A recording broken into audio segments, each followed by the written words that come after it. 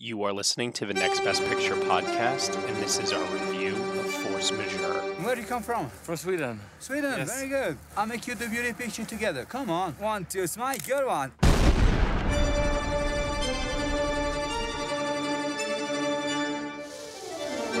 Vi er her fordi Thomas jobber så jævlig mye.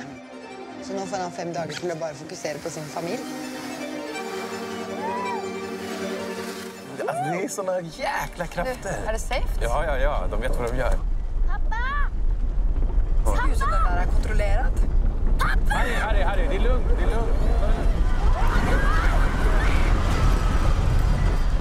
It was quite shocking. Everyone is fine. I mean, they know what they're doing. And He got so scared that he ran away from the table. What?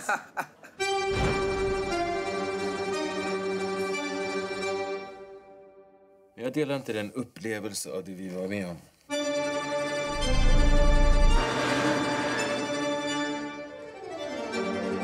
Can we have some privacy? What do you want?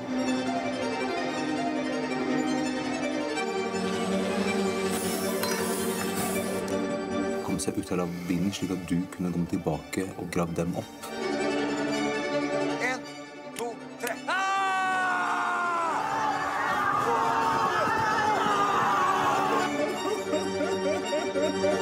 Du gråter jo ikke på riktig. Nej, det kanske jag inte gör. Ebba, kom.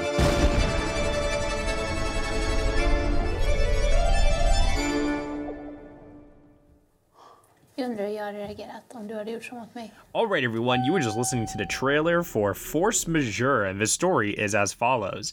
A man's selfish reaction to the danger posed by an avalanche causes cracks in his marriage and relationships with his children.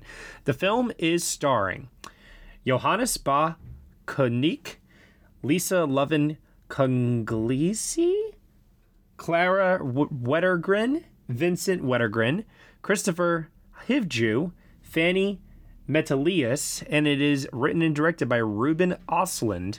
Join me for this podcast review, Patreon podcast review, is Dan Baer. Children, am I right?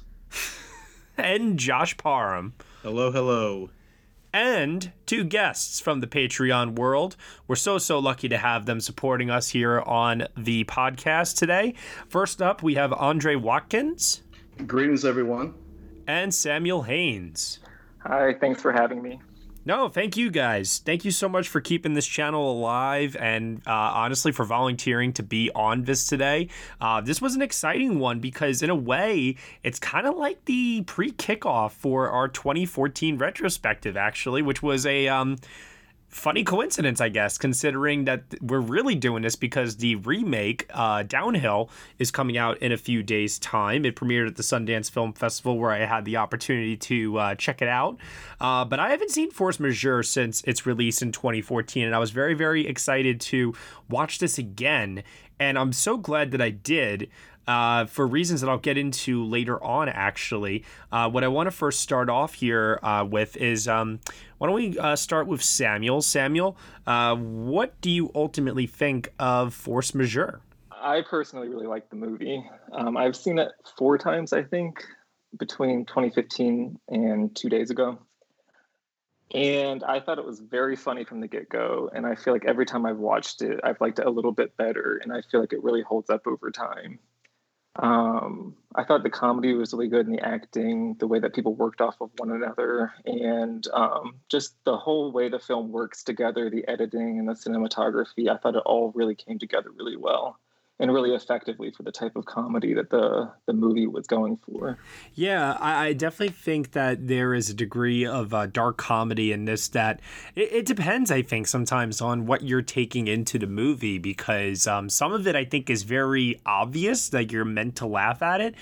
Others, maybe not so much. And I think the film in a way is almost not only to me, personally speaking, is it the perfect date movie, but it is such a litmus test just to, open up some conversations about some really, really tough issues that I think that only adults can have, which I find very interesting.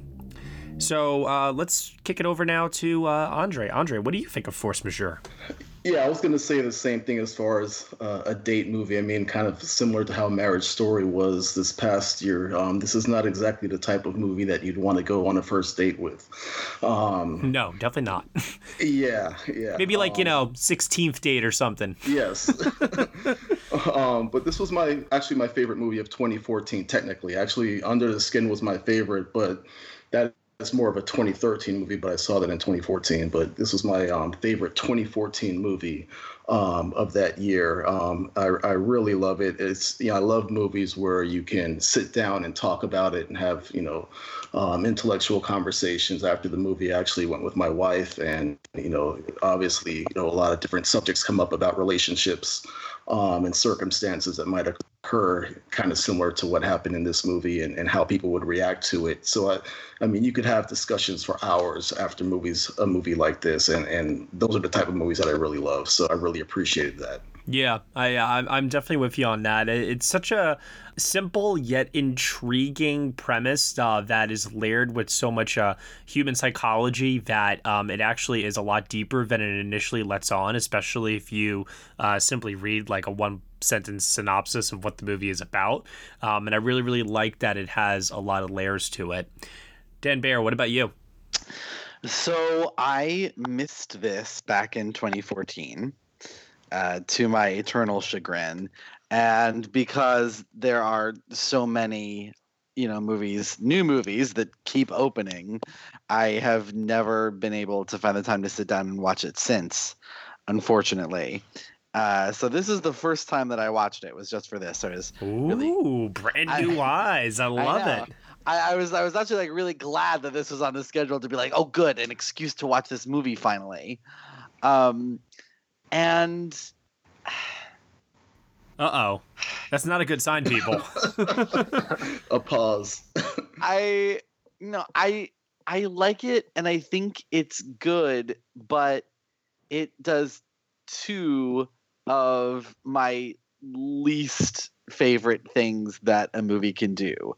One of which is have an absolutely perfect ending scene and then have 2 to 3 scenes after it. I know exactly what you mean. And the other is come up with a premise that is so simple and perfect and rich, but not really see it through as it doesn't really go as deep into it as it could.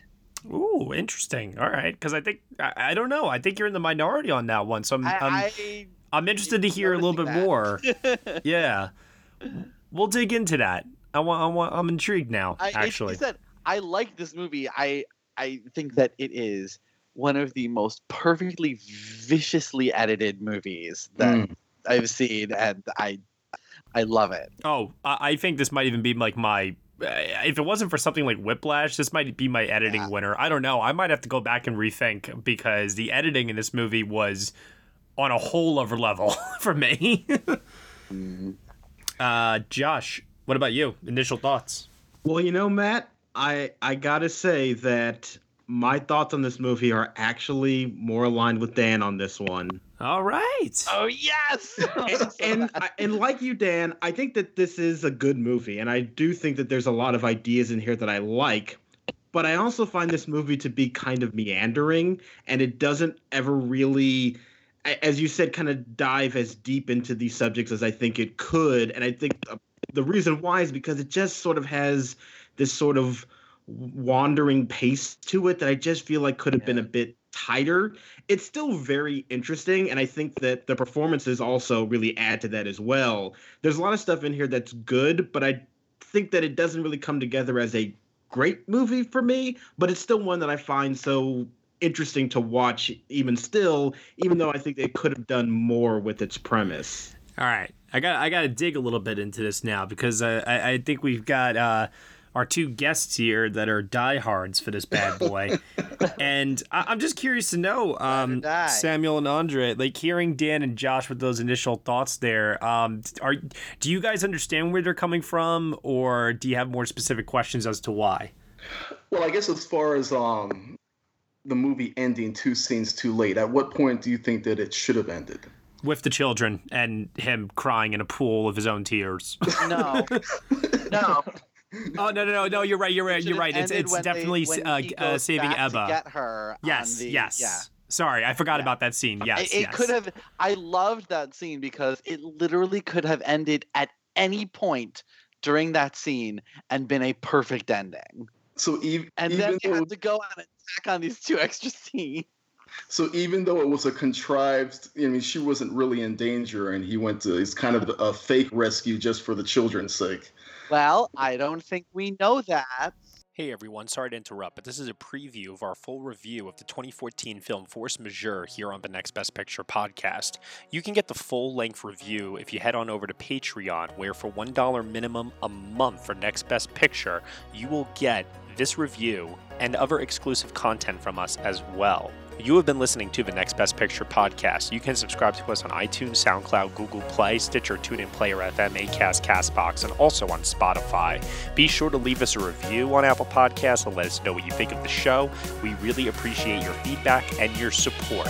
Thank you so much for listening. As always, we shall see you all next time.